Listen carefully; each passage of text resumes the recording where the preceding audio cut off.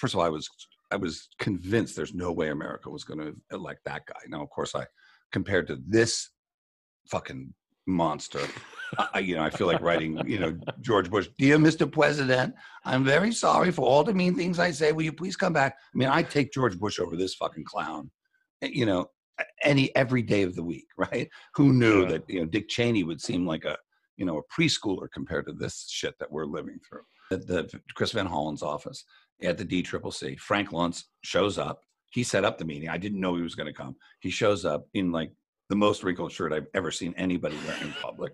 His toupee tilted to the side.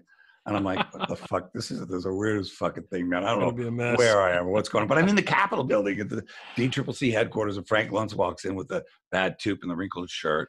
And we play the spot. I think what the real story is, they don't want to hand out apples from the cart. They don't want us to have ownership over the party. They don't want to be progressive. They want us to shut the fuck up and vote when they tell us to, and go the fuck home.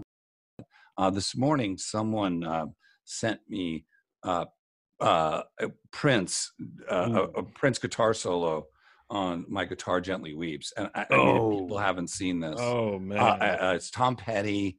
I don't know who else That is there. There was that this jam great, is otherworldly. Oh, you've seen it. You know it. Yes. I've seen it.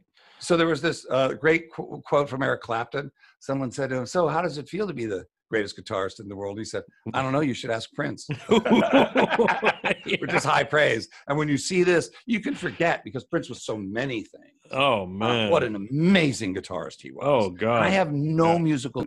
Bush, like Nixon, though these were really funky presidents, really diabolical presidents, they were afraid of the people.